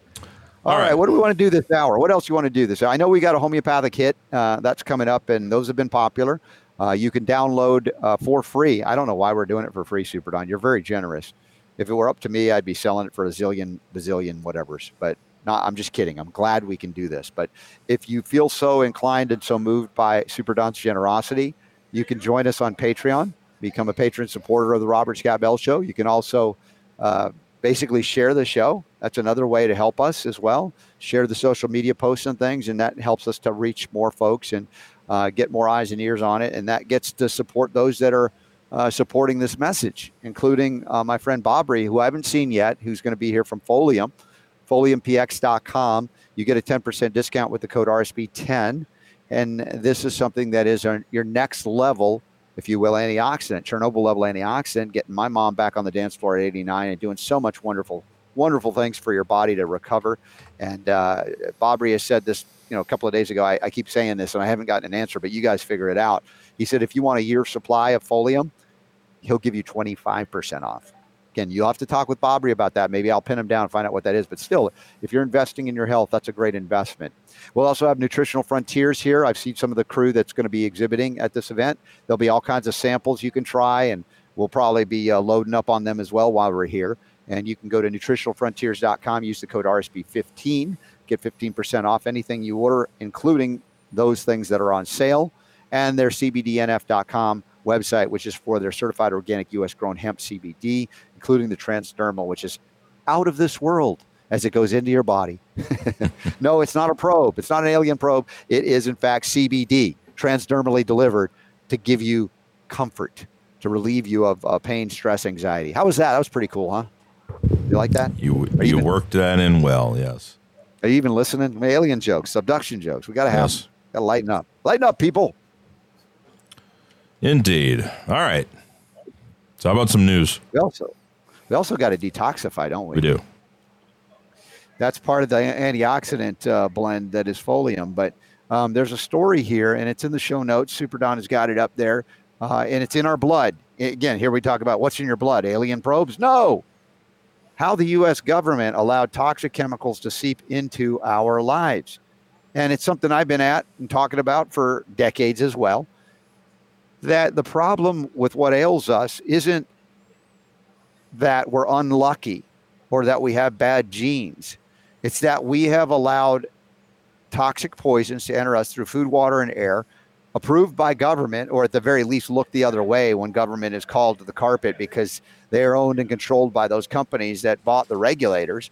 So you have an EPA that defends polluters. You have an FDA that defends those drug companies that are adulterating and intoxicating Americans. You name the agency. You have a Department of Education that is dumbing down the people of America. You do have a Department of Energy that's contributing in reduction of all energy accessibility. And on and it goes all the way out of the executive branch. It's easy to buy and control and capture these agencies. And so we got the PFOAs, we got mercury and aluminum. Dude, look at this first paragraph. I mean, if you read that, I just don't get it. Experts say that the majority of the 86,000 consumer chemicals registered with the EPA, get this, have never received vigorous toxicity testing. Yeah. What? And what have they called people like me, Super Don, quacks for pointing out that we need to detoxify? The skeptics, detoxification. That's just, these people are absolute losers. In their outlook. Isn't that what... It's the EPA. It's the Environmental Protection Agency. It's the protection. Yeah. It's in the name of the agency. They're not protecting the environment. They're protecting the industry from us. How does this stuff get through? If it's never now, of course, maybe the key word here is vigorous. They've never received vigorous toxicity testing. So what does that mean? They looked at it and they said, "Oh, that doesn't look bad," and then they passed it on. We looked at it for a week and it seemed okay. So go ahead and we'll just have millions of people just consume this or rub it on their skin or wear it or whatever. This is the thing. This has been my rant for a long time, where it's just we're ultimately killing ourselves. Yes, exactly. It's inevitable, and people wonder why are the rates of autism going up? Why are our kids hitting puberty early? Why are people getting cancer? So many we're going to cure cancer by creating a drug to cure cancer instead of taking a look at maybe, I don't know, most of 86,000 consumer chemicals that never received vigorous toxicity testing. Yeah. Could that maybe have something to do with it? Maybe. Super D, there wasn't a time when you didn't know about this stuff, right? Your whole life you were aware totally, of it. Yeah, of course there was, So I bring this up again because there is, I guess you could say, ignorance of the law is no excuse when you hear that. But when we talk about ignorance of toxicity, where you don't know that you're eating, fast food with chemically laced with all kinds of things, including PFOAs, plastics, and environmental toxins, pesticides, etc. And then you end up with a cancer diagnosis, and even worse when it's a child with a diagnosis, and the docs just go, "We don't know why, but here, take this toxic chemical for your child. And if you decide not to take it, we're going to take your child from you and force them to have it." Yeah. So we have an entire agenda in this country where our government on every level, from federal, state, and local, are invested in poisoning us, intoxicating us for profit. And I don't know that everybody's engaged overtly, that many of them are operating in ignorance of this too. I acknowledge it. But still, if in ignorance you could be killed by their ignorance, is that an excuse to give them a pass? You're ignorant, poisoning me, so I'm just going to let it pass. You can keep poisoning me. Or you go, I ain't let you poison me. No, you're right. The question is though, which poison are we going to focus on talking about? Yeah. It's gotten to the point, and I don't mean to be a defeatist here. Yeah.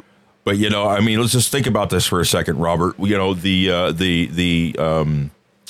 windsock on the microphone of your headset there that's made out of some sort of petroleum product or something like that. What kind of chemical is in that right now? Yeah, probably. What about the flame retardant in the tablecloth on the table that you're sitting at right now, or the seat cushion that you're sitting in right now? How about this stupid thing that I'm sitting here putting my mouth on as I'm talking or whatever? We're surrounded by this stuff. And so this is the reason why I feel like the next addition to this show has got to be about detoxification. Yeah. And this is why I've zeroed in on creating a segment for the show called Detox Dialogues, because it's like if you can't help it unless you are living in a cave on a mountain somewhere. And even then, we covered a story a few months ago that I will never forget, where it's like, we have this fantasy in our minds, right? That's like, oh, if we just get away from the city, we'll just hike off into the mountains, to some crystal clear lake somewhere several miles into the wilderness, and we'll be free and safe, from the world, so like that. Unfortunately, that's not the case anymore. Yeah. They have tested the water in these places, these remote locations, stuff like that, and it's everywhere at this point. We have more or less just we've shared the wealth with all of the trees and the plants and the water and stuff like that globally. So if you aren't doing something, some kind of detoxification, something like that, it's not going to end well for you. And so I think it's important that we focus on that. But that means you're arguing not to give up. Well, it can be very hard to just go, well, what's the point? It's just like it's all around me and stuff like that. But, I guess it depends. If you want to stick around for a while, then you gotta do something. And I think detoxification is something that's extremely important, because we over the years, we have surrounded ourselves with, this shirt that I'm wearing, I have no idea what's in this. This damn thing was made in China, Well, remember, we used to make fun of our buddy Chris Barr, who always wore the hemp cloth clothing, right? Yeah. And I'm just saying that everybody's got their thing that they're going to go, I'm going to look the other way here, but not here, and here. Right? Sure. So if you want to call me a hypocrite, I'm wearing a cotton shirt, but it's probably not certified organic, but it's an awesome shirt. It says the power to heal is yours. Thanks to Allison. That's right. So that cancels it out. So I guess, I don't try to be judgy of people, but I try to inspire people to do better. And, recently, my concern has been about, finding your mission and purpose has always been part of this show. But once you find it and you are all in, it's a God thing for you. But then you neglect to take care of yourself. I think by nature, the closer you are to creation and the creator, you would want to care for yourself and others even more. And I realized some people say, well, I don't have time for myself. I got to save the world. But you're not going to be long for this world if you don't also save yourself first or concurrently at the same time. So it's important to take that time. It's like Jonathan Emord deciding to run for the U.S. Senate. Dude, he didn't have to do that. He's been top flight attorney, making good money, making good investments, and a nice house, wonderful wife, kids, and everything. And he looks and says, I can't let this one go. I can't let this go by. And so his purpose and mission, of course, is very clear, and we support him in that. At the same time, when you talk about all the toxic chemicals, a lot of people do give up and say, well, what's the point of eating organic? It's also a little bit contaminated too. Or what's the point of not going to the fast food? I'll do all this stuff. It's everywhere. And that's a given up scenario that I just can't condone.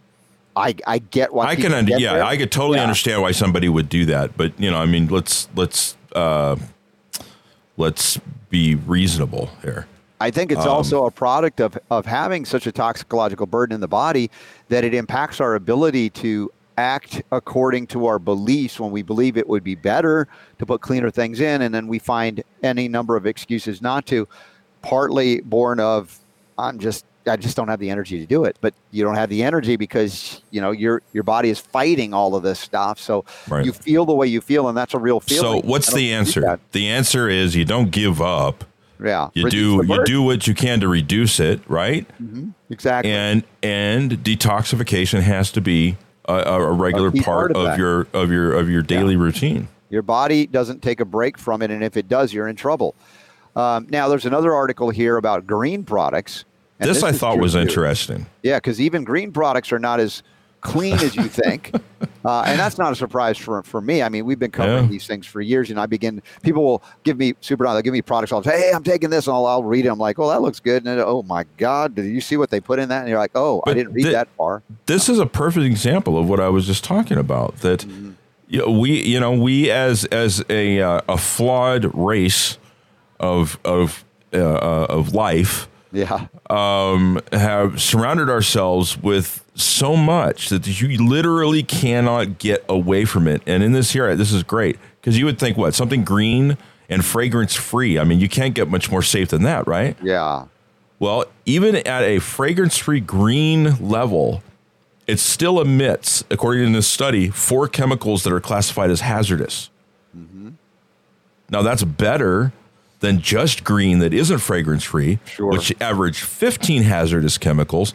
And if you just went with the regular stuff off the shelf at Walmart, it's 22 hazardous chemicals. Dude. So, yes, is 4 better than 22? Yeah, it is. You're reducing it a little bit. It is. But you know what? If you go fragrance free and green, and you're still emitting 4 hazardous chemicals, we're in trouble. Well, that's where we have to take all the control we have back into our hands and realize the things we can't, we have to turn over to a higher power. But to turn everything over that we have control over to that, I think that's irresponsible. That's me. That's my perspective on that. By the way, you see I got a spaceman walk behind me. I saw that. Yeah. Look at that. So just so you know, we're really here. I'm not making it up. Let me go full screen there. We can see in the corner. Oh, he took his helmet off. I don't see how is he breathing. It's amazing. But I liken what we talked to Kevin Tuttle about yesterday on the show. We got him by phone. Ultimately, he's in Israel, and he's going into all these stores, and they're apparently piping in fragrances that are synthetic perfumes, not essential oils, and so. And I know that even essential oils have volatile organic compounds that they say VOCs, but not all VOCs are deadly either. And if we look at the essential oils and what they put out, it's far, far better than what you do with the synthetics that can be carcinogenic and triggering anaphylaxis or other allergic reactions. Right. You know, if you've ever walked into a store with perfume, it's like, hold your breath. It's like, you'll start coughing if you know what's going on there. And I just think that the consciousness, you know, as we talked about in Israel, at least where Kevin was going, they're not fully aware yet about that and haven't made better shifts or changes. Now, when we go to the delimonene, like with Orange Guard as a pesticide management tool, it is certainly, they have VOCs. The delimonene has the essential oil of, orange, basically. And those are considered VOCs, but they're not really harmful. In fact, they can be very beneficial. Now, certain species like cats have a sensitivity to these citrus kind of things, so you have to be careful about that. But by and large, when the argument is, well, 4 is better than 22, but it's still not good enough, so don't go anywhere, stay at home. No, we got to do better. And I think the point is 4 is better than 22. Reducing your burden, reducing your inflow is significant because the body has been given a great power to deal with a lot of garbage. It's amazing that we're all alive, any of us. Yet, as every time we reduce that burden a little bit, our body can pay us back 100 or 1,000-fold.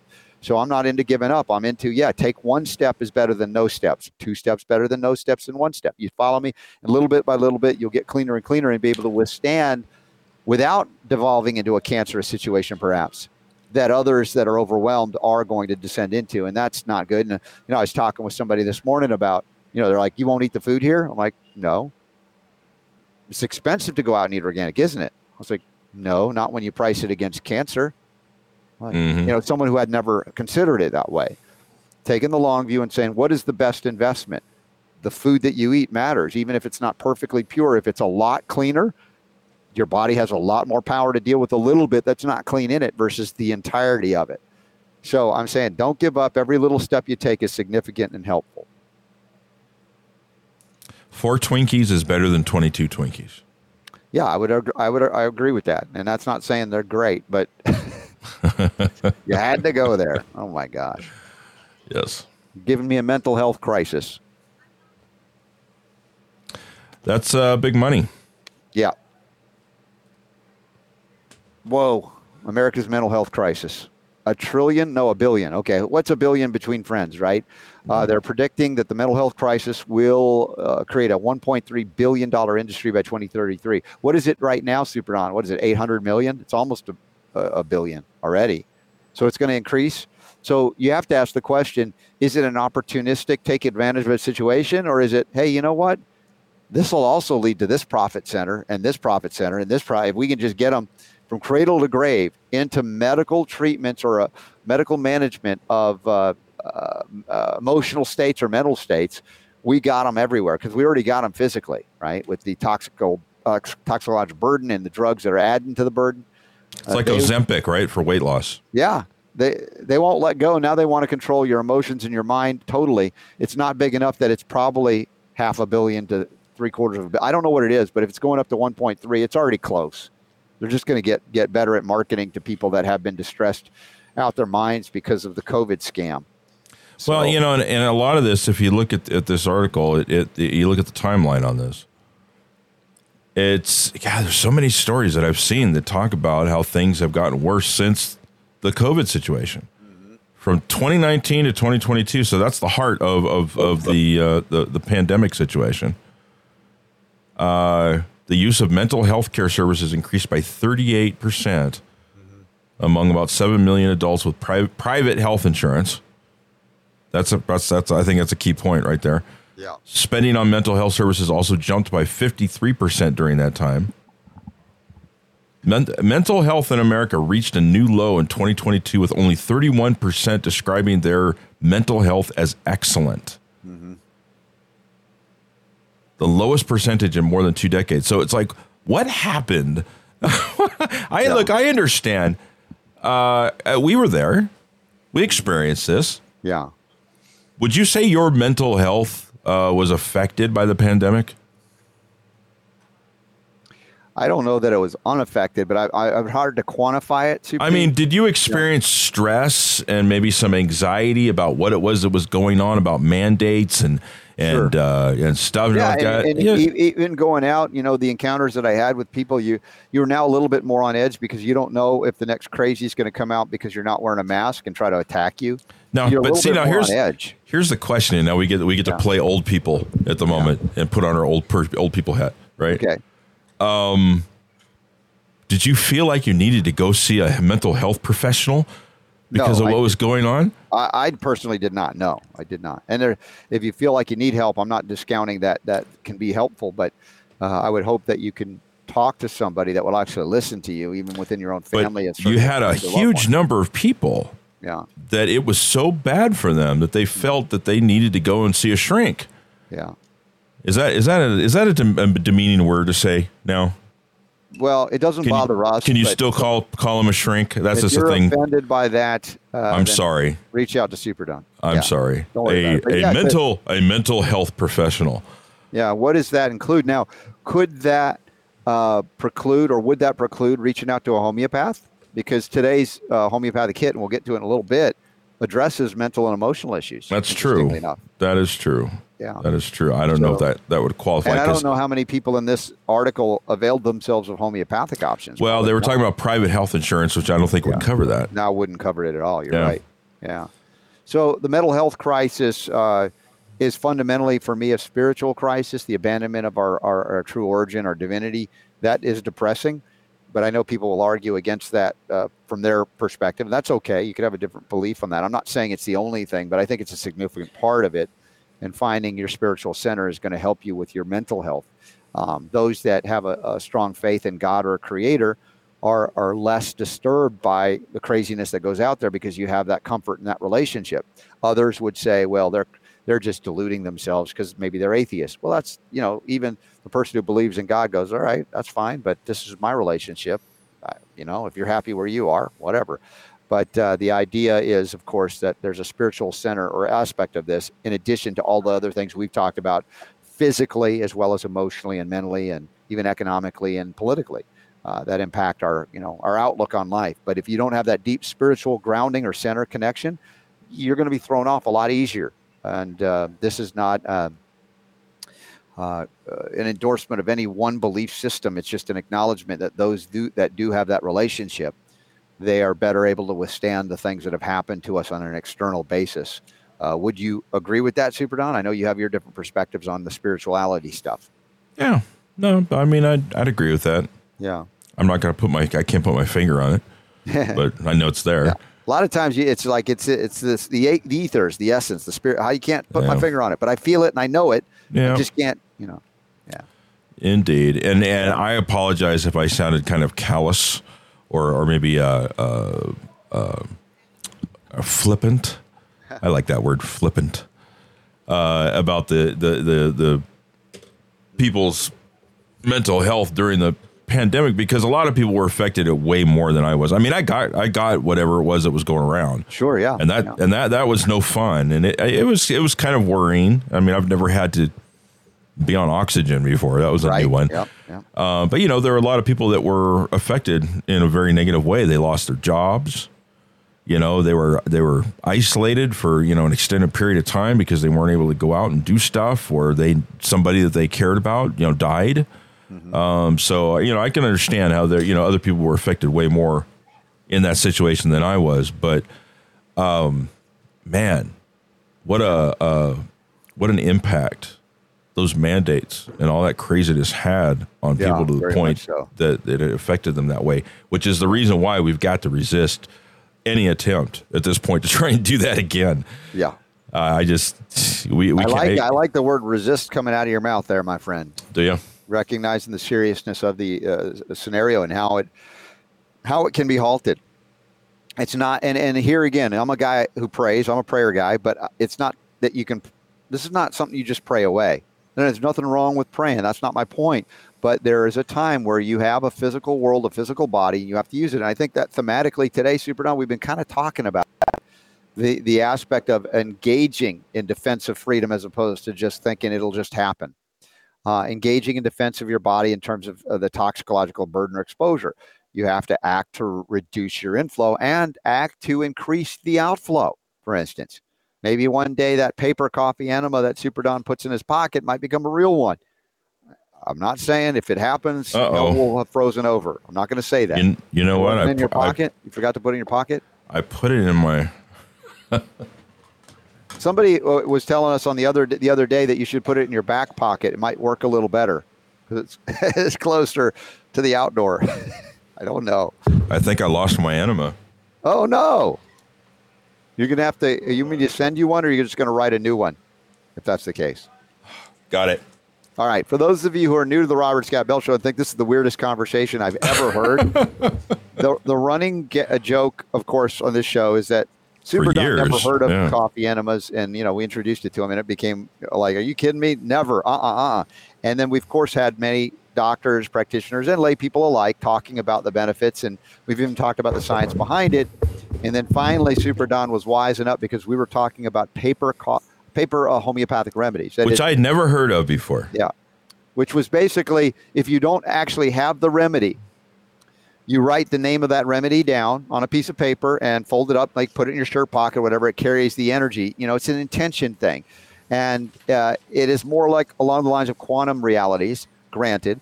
But then Super Don had the wise idea of like, oh, maybe he'll leave me alone on the coffee enema thing. And he wrote that down. There it is on screen, coffee enema. He did write it down and put it in his pocket, made me laugh. Anyway, I nearly spit out a lung. It was so funny. But that's the backstory, the brief backstory of that, how that came to be. All right, let's hit a question of the day, shall we? Question of the day, because I believe this is Gina. Yep. Yeah, Gina's writing in. Hello, Super D and RSB. Notice she put you first.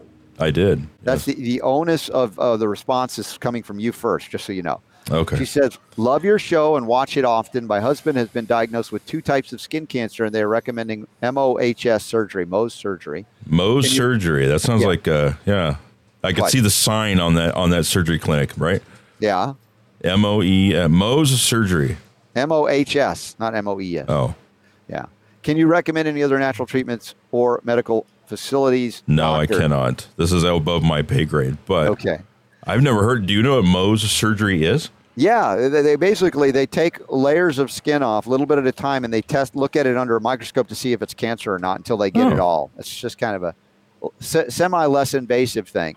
And Tracy, you going to join me on the air? Yes. Okay, put that headphone on. I'll crank up your volume. I've got a question of the day I'm answering right now. Tracy Slepcevic is joining me now on the Robert Scott Bell Show. Let's see if we can bring her in as we are doing this. Well, let me turn that off and get that thing going. Does everybody remember the Warrior Mom?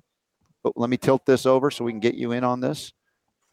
There you are. There's Tracy. Hi, Tracy. Hi, how are you? Oh, doing great. So good to see you. Same here. And Tracy's got a big event coming up in February, Groundhog Day of the new year, 2024. We're going to talk about in a moment some updates. But if you don't mind hanging out, I'm going to answer this question. If you have anything to add to it, it's fine too. So full screen here.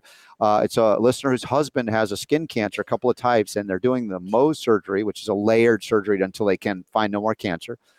They're also using Curaderm, which I've seen used, and it will really eat away at the cancerous tissue. In fact, it can leave a gaping big hole. So I always say, utilize silver and other things to help regenerate. Yeah. But that was developed by Bill Chum for husband skin cancer. Yes, I know about it, and I know that it works. I've seen it work. Ingredients: eggplant extract, salicylic acid, urea. So yeah, to me, there's no controversy about it. Of course, it is can be very aggressive. And it could create even some pain associated with the eating away of the cancer, but it is a less invasive form of treatment than chemo, radiation, or even surgery if you can avoid surgery. But I understand the concept of the Mohs procedure. Let's see. Also, several months ago, Super Don, you got to help me with this one. You had a dentist on your show, and I can't remember his name. He gave a very engaging, intriguing presentation. I would appreciate if you could tell me who that was so I can look him up. Many thanks, Gina. Super D, do you know who this dentist was that we had on within the last several months ago? Yeah. Jeez, I don't remember who he had on. So many people. I don't remember who he had on last week, let alone several months ago. It's a challenge for us. What? You don't remember me? I am so Are you the sad. dentist?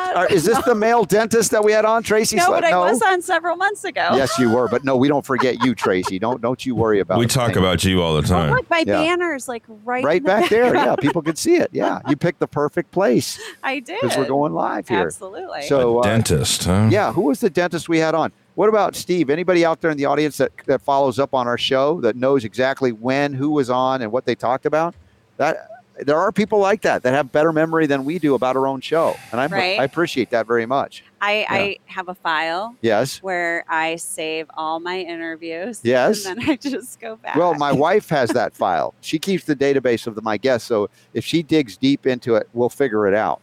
And then we'll have to, Super D, if we can't figure it out today, we've got to make a notch so we don't forget this question from Gino, okay? I will do my best. Okay. I appreciate that. Now, we still have a few minutes before I'm going to do my homeopathic hit. Since you were last on, we do homeopathic hits every day, a new remedy every day on the show. Okay. I thought people would hate it. They love it. Really? Yeah, a new remedy every day. So we're going to talk about one that's important Do in I a get moment. to choose the remedy? No, well, you get to choose it after the fact. Okay. But for now, it's about what Super Don tells me I have to cover because I'm an obedient host of the show. You are. Yeah. And he tells me what to cover. I'm going to cover it. So tell me, we're here at BioMed Expo. Are you going to be presenting? I think you are. I am, Saturday. Yay. Yeah. So I don't know if I get to introduce you or what, if you're going to be on a panel discussion too or not. So I'm in B. B? B. Okay. I don't even know what room I'm in right now. A, B, C. I think I've been abducted by aliens because there's that simultaneous alien. Have you ever been to an alien event? Okay, so I went to the Conscious Life. The space Expo, guy's behind you again there. We were just talking about that. Yeah. And I will not go back. It was and crazy? The main reason I won't go back is because you had some good energy, but you also had some really dark energy floating through there. Oh. And I'm empathetic. Sure. I absorb energy like nobody's business. Right. So I couldn't handle it. I could barely get through the conference because I paid a fortune for an exhibit table. Sold barely no books. Oh no, yeah. It was absolutely ridiculous. But I made great relationships. I always say that was good. But I will know. So I've been to that one, and that was. Yeah, this is a different one. I've never been, but I'm fascinated by some of the topics that are covered. I mean, who wouldn't be at least intrigued by it? We're talking about stuff you like. Sometimes you see on Ancient Aliens on TV. My wife likes that. I believe in aliens. Yeah. You can't say that God created this great big universe and there's nobody just else. Us, right. I think that's unreasonable to think. But now the government's going to blame it on the aliens. They've really said, don't you know that? That's so the now play. They have admitted that there are aliens, there are UFOs, and from that, I truly believe that they're just going to start blaming everything on the aliens. So next year during election year, we're going to either have like an alien invasion or we're going to have another pandemic, which I think they've got. We already have that, but everyone that they just kind of say, if we still believe them. I think, and I've talked to Super Don about this, and on the for the audience, it's like, how will they get you to be frightened again? Because a lot of people have woken up and are seeing through it.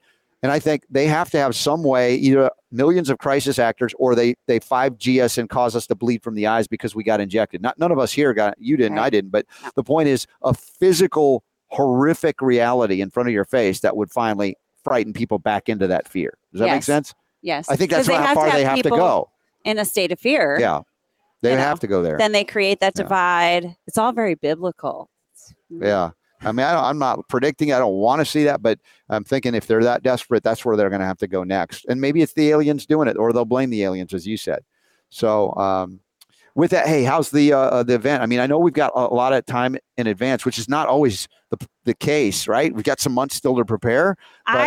Your event. So I feel it's all coming together. So it's a beautiful venue. It's the JW Marriott San Antonio Hill Country Resort and Spa. It's massive venue. So I think it's over 40,000 square feet ballroom and foyer space, and it's stunning. Golf course, several pools. I have some wonderful speakers, including yourself. You think she's tough because she invited me to speak. That's brave, courageous, all of that. So I'm going to be there, and it's February 2nd, February 3rd. That's going to be happening in, you said, San Antonio, Texas. Yes, a beautiful hotel and resort. Dr. Andrew Wakefield will be there. Nice. Del Bigtree, Dr. Judy Makovitz, Dr. James Lyons Wheeler, Dr. James Neuschwander, Dr. New. Yes, Dr. New. You got a great lineup. I know. It's going to be awesome. It's wonderful. Dr. Paul Thomas. I definitely got the great list of speakers now to start pulling in attendees. And you guys got time to plan to be there. San Antonio, Texas, February 2nd, 3rd. Right now we're in Las Vegas, Nevada, I think it is. And it's the Pacific time zone. This is what your time zone is usually. I'm not used to doing my show at noon, right? That's when we start the show, but it's like not, anyway, we're doing it. We're here. We're happening. I hope y'all come and see us. It's you can actually get in to see the exhibits for free. You just got to register, but you can see them. If you want to see the lectures, you obviously have to support the event. And we hope that you do that too. So Tracy's going to be speaking, you said, on I think Saturday around 11-ish, and it's about addressing the underlying conditions associated with autism. Excellent. So these kids could function. And that's really what the conference is very much about is, all these neurological disorders that are coming about from environmental toxins, genetic predispositions, kind of a combination of them. And we need to get you on for Detox Dialogues. That's a new feature we're going to be doing. All right, the homeopathic hit. All the homeopathic hits happening live on the Robert Scott Bell Show. Counting them down. This one today, Ignatia, Ignatia, another one of those emotionally focused remedies that are so significant, especially in times of loss. And so we have the PDF download for you free of charge every day, a new remedy that I'm doing a live show. We're talking about treating emotional disturbances and acute stress in this case. And if you go down a little bit, scroll down, Super Don, you'll see the origin of Ignatia coming from the St. Ignatius bean, a plant native to the Philippines. And how you make it into a homeopathic remedy is distinct and unique. And then it's, of course, it's not toxic anymore in any way.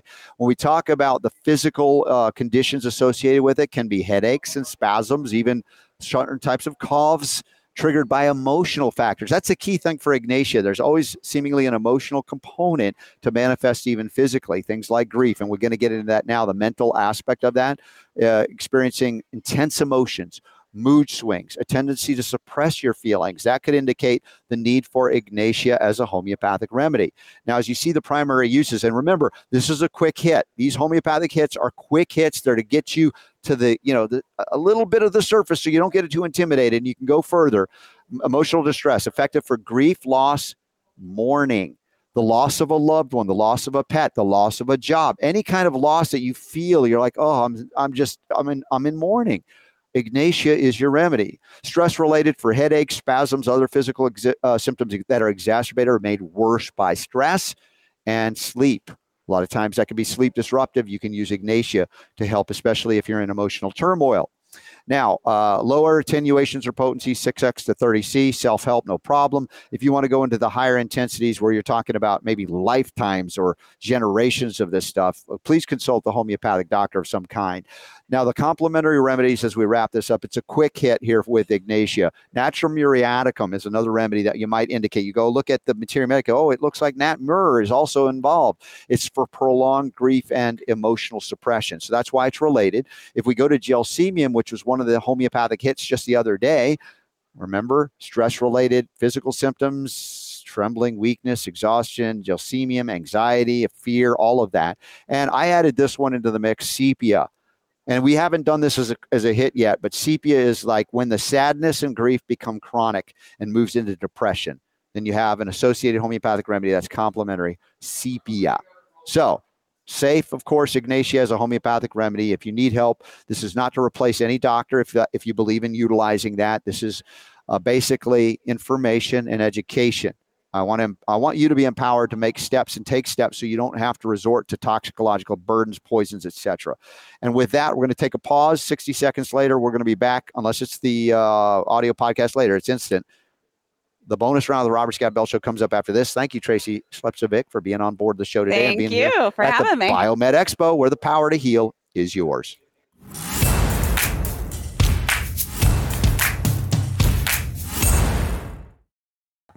All right. So have we done homeopathic coculus yet, Super Don?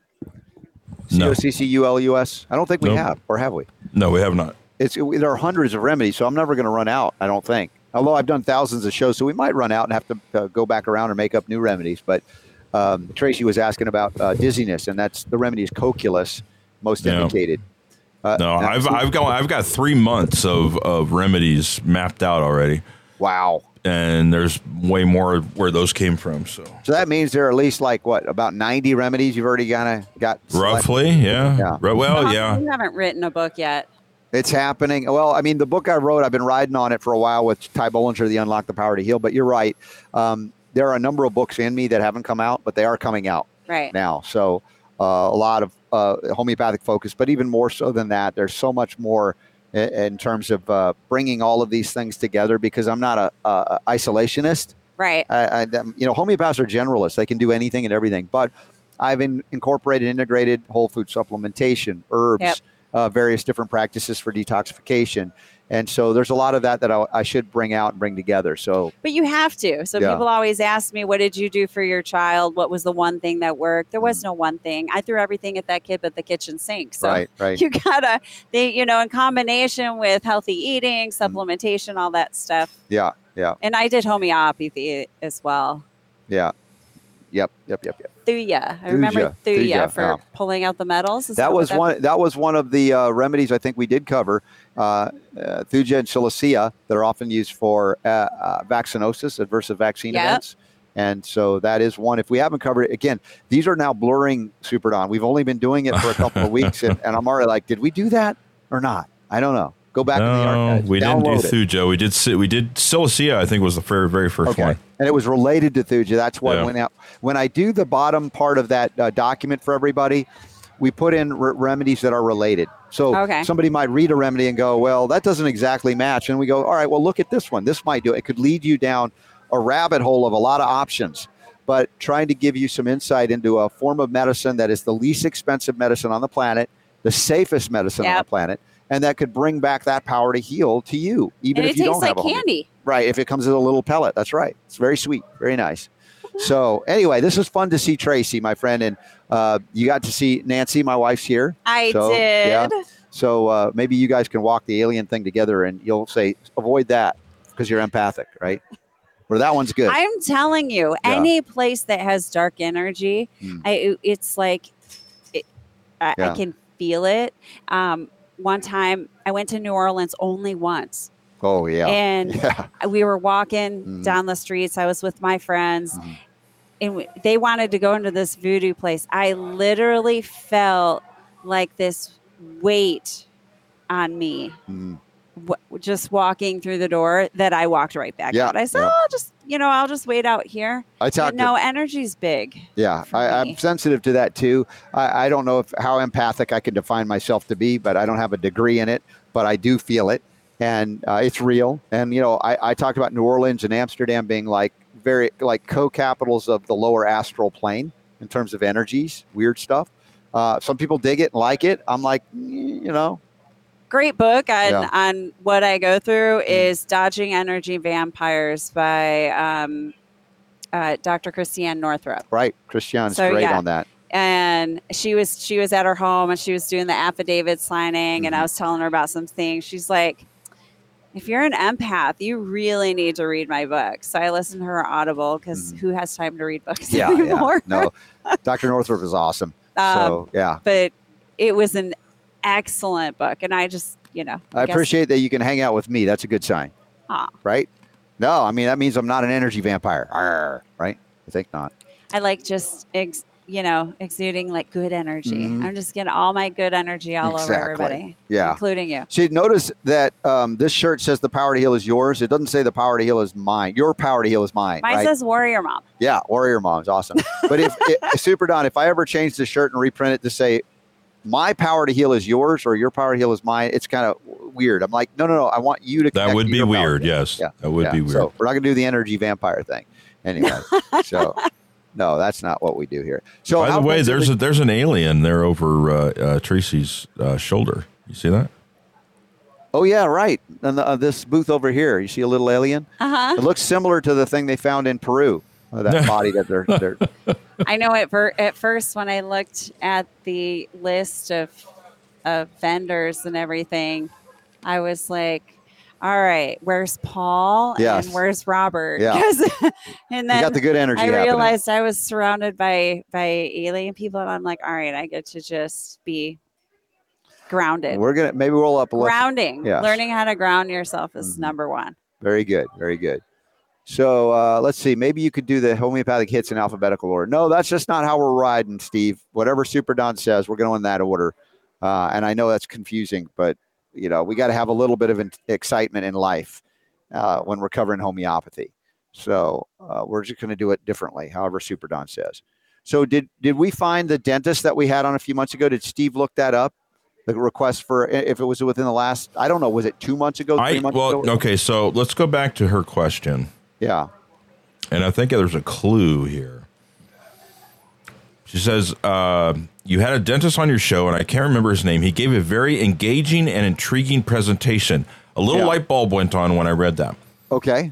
You were at an event, and you had a guest on that had a PowerPoint presentation. And he did the PowerPoint presentation on the air as we were broadcasting. Do you remember that? Well, Carl Kanthak did that. But that wasn't a dentist thing. It had nothing to do with dentistry or oral? That was a vaccine-induced injury and exemptions, state level. Oh, bummer. Okay.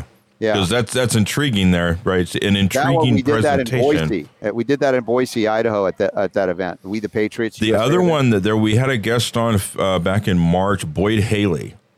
Oh. Who was talking about dental amalgams. Well, Boyd Haley could be the guy they were talking about, but I guess... Well, I don't know how many months ago that was, but Boyd's a great guy. I think it was like March. Yeah. So that's Gina, all I've found so far. If you look up the show with Boyd Haley, maybe let us know if that's the one. If not, we'll keep looking. So, yeah. It's hard when you do. Well, my wife keeps track of all my guests, and we're up to over 1,800 now.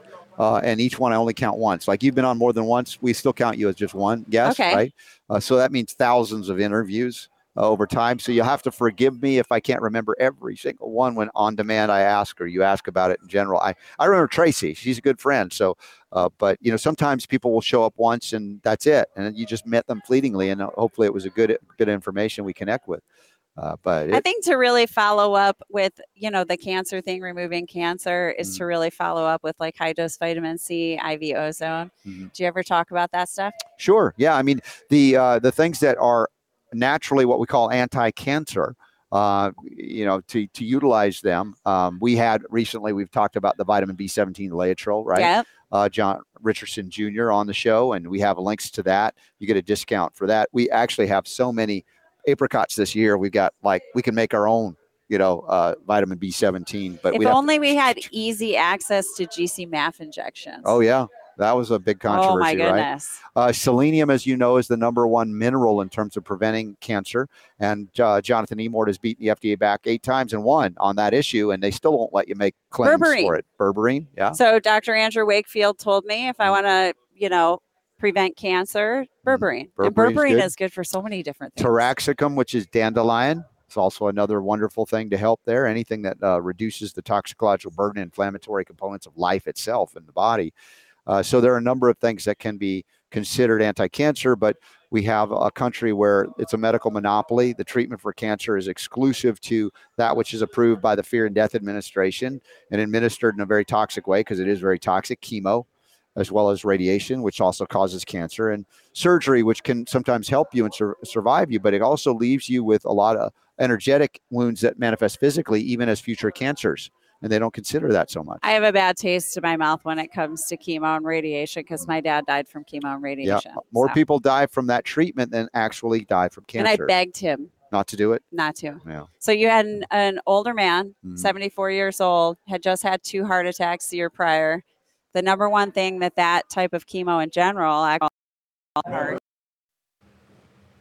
What happened there? Something happened. I can't hear you.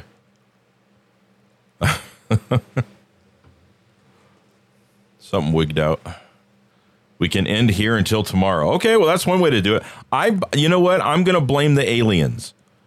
The aliens did this. It was alien technology that wiped out Robert's broadcast. Yeah, it's that alien over your shoulder over there. That's it. Jammed the signals. All right. Well, on that note, Robert, take some pictures, please, of the alien stuff. We can use that for tomorrow. And yeah, so thanks for hanging out with us, guys. Really do appreciate it. We had a good show today. And we will be back tomorrow with more BioMed Expo and guests, surprise guests and stuff, and aliens. And you guys have a good day. We'll see you guys tomorrow.